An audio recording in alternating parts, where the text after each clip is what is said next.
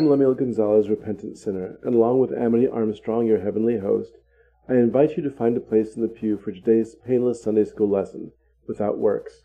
This week we will elect someone new to sainthood in Cannon Fodder, and in Stand Up and Testify, we'll learn a story about someone who is finding a fun way of fighting the good fight.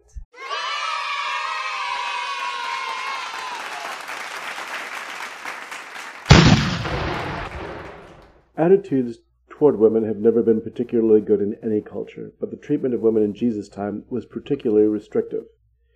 There were terrible restrictions in what part women played in life and culture. Women were discouraged from leaving home for any reason other than attending synagogue, and even then were seated in a separate gallery. A man could divorce his wife by leaving her a note of his intentions in front of witnesses. Enter Jesus, who speaks to women in public, makes them disciples, and generally ignores the religious and social conventions about how women are to be regarded. There's an interesting story that has a great deal of relevance for the modern world. We find it in Luke's Gospel, chapter 13. And he was teaching in one of the synagogues on the Sabbath. And behold, there was a woman which had a spirit of infirmity 18 years, and was bowed together, and could in no wise lift up herself. And when Jesus saw her, he called her to him, and said unto her, Woman, thou art loosed from thine infirmity. And he laid his hands on her, and immediately she was made straight, and glorified God. Of course, there was resistance to a woman being unleashed. And the ruler of the synagogue answered with indignation, because that Jesus had healed on the Sabbath day, and said unto the people, There are 6 days in which men ought to work. In them therefore come and be healed, and not on the Sabbath day. The Lord then answered him and said, Thou hypocrite, doth not each one of you on the Sabbath loose his ox and ass from the stall, and lead him away to watering?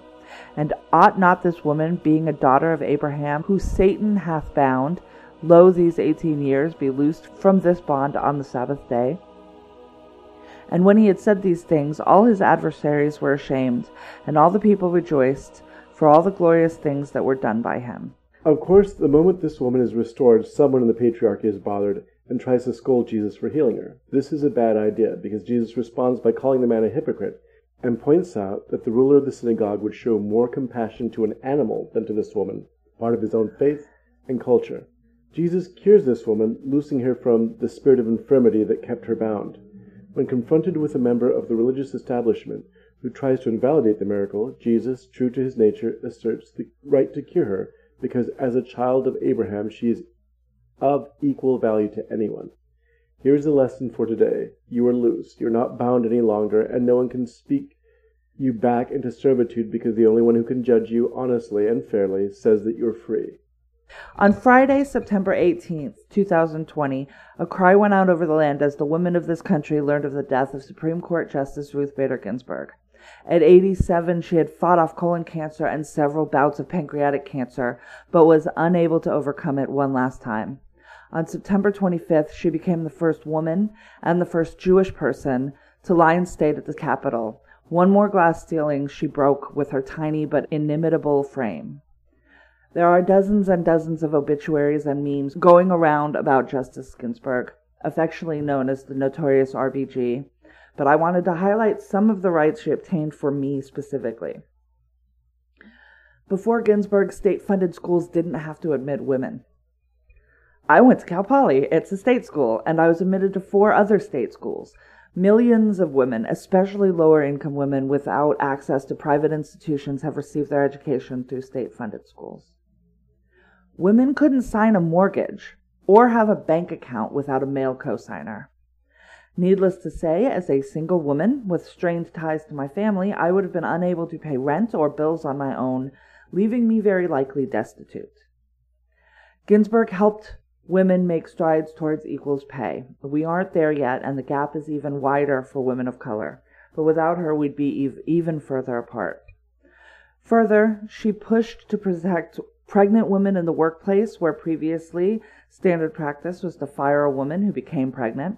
She also preserved a woman's right to choose the path of her pregnancy, allowing for women to maintain autonomy over their bodies. She fervently believed that women should be in all places where decisions are made. This might seem simple. We make up over half the population, and decisions about almost everything affect us intimately. But we still fight to be taken seriously and on the same grounds as men. The election of 2016 shows us starkly that women are still at a disadvantage in this country, both with men and with women, because the patriarchy the U.S. was built upon is deep in our bones, and without looking critically and directly at it, there won't be shifts needed to overcome it. I want to say very quickly that the name put out by the president to replace Justice Ginsburg is an affront to both her memory and all women in this country, a woman we will discuss in a future episode of the show, which I have informed my co-host of moments ago, whose aim is to move women back, not forward. But Justice Ginsburg will live large in our memory. She passed on the eve of Rosh Hashanah. One of the themes of Rosh Hashanah suggests that very righteous people would die at the very end of the year because they were needed until the end. I wish we still didn't need her. I hope she was at peace. May her memory be a blessing. May her memory be a revolution. Next up, we try to bring you some good news in this week's Stand Up and Testify. I said I wasn't going to testify, but I couldn't keep it to myself. Oh, I couldn't keep it to myself. Oh, I couldn't keep it to myself. I said I wasn't going to testify, but I couldn't keep it to myself. What the Lord has done for me. I first heard about Louis Almayen on a segment of a CNN TV program. His story was intriguing. A Sudanese immigrant who launched his own company, Junub Games, after teaching himself coding while living in a Ugandan refugee camp. Luyal emigrated from North Sudan, a 200-mile trip to escape the violence and deprivation of his war-torn country. He lost 2 family members along that survival trail, and constant peril, natural and man-made, assaulted him. Arriving in Uganda, he saw his first computer and was immediately fascinated. In that camp, he created the first version of what is now his game Salam, which recounts the trip his family made. Here is the really unique part of the game. It allows the player to live through the refugee experience. A character must buy resources to continue using real money that is translated into real-life resources through various non-profit organizations affiliated with his company. Let's stop there. So you buy with actual money resources in the game, just like any other pay-to-play game. Right. But that is translated into purchases that go to actual refugee camps. So you're not just lining the pockets of EA Games or whatever it is. You are... no, but I mean, he's not taking the money. Like, I'm talking about EA Games, which just takes your money. Right. Like, you pay them to get quote-unquote resources, but all that does is give them money and give you digital stuff. But this actually translates to food and water and medical care for people in refugee camps, which is pretty awesome. When I heard of this story, I knew I had to include it in our show. There's so much hostility and danger in the world that it makes me want to turn off the news. This was a story about a young man not only succeeding, but using his experience to teach other people empathy through play and provide a much-needed resource to people in peril. And you don't play a lot of video games. I do not. But they are finding that if you have first-person experience inside of these other games, it does lead to empathy. Right. Like, it does help. The description of his story, and we've included in the show notes some other articles about his experience. His family and all the other refugees were still being targeted when they left the country. So there were points when they were being shot at. Oh, wow. So they're in Uganda. They have fled from Sudan. Oh, I thought and they're going towards Uganda. Oh, okay. And in his experience, it was running out of food, it was running out of water, it was being shot at by hostiles. And so he's translated that experience to a place where you can participate on it and understand. It'll never, of course, bring back the horrors of that experience where he lost 2 sisters. Oh, my God. But what it's going to do is make somebody here understand the perils that other people are going to. And since we have so much horrible rhetoric about immigration and refugees, that is completely heartless. This will bring some empathy back to people, and in a way that they'll understand. His personal story about working with his mother to save up money to get a computer and then powering that through walking 3 hours a day to try to power up his computer for 2 hours of use. That's remarkable in itself because he was just very determined. But then to bring this story forward and to share that with other people so that they can be a part of it, that pushes it over. Now he's teaching compassion. Right. And apparently you're basically building, a high-tension runner game. Mm-hmm. Puts player in the shoes of a refugee forced to flee a war-torn region.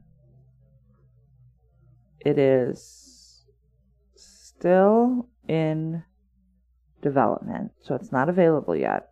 But we will keep updated and update when people can log on to play and spend some of their hard-earned money getting some empathy and feeding some refugees. Doing something. Which is what we've always talked about. Faith without works is dead. It's very interesting to me that the name of the game is Salam as well. Yes, which means peace. Peace, which is the same word. It comes from the same word that we use in my faith. Salem. Jerusalem. Peace. It means the exact same thing. So he's not doing this... or rather, he's trying to make the world a better place for people who are suffering. That brings us to the end of this week's episode. If you like it, please subscribe and leave us a review, and share it with a friend. We have an internet home, withoutworkspodcast.com. Our show notes, links to stories we talk about, and transcripts for our episodes can be found there. We're also reachable at withoutworkspod@gmail.com. We're on Twitter at withoutworkspod. And on Facebook at Without Works Podcast. All that information is also on the website, so go there and have a look around. I've been Amity, and he's been Lemuel, and we urge you to stay inside and do something good. Everybody's got a little light under the sun, under the sun.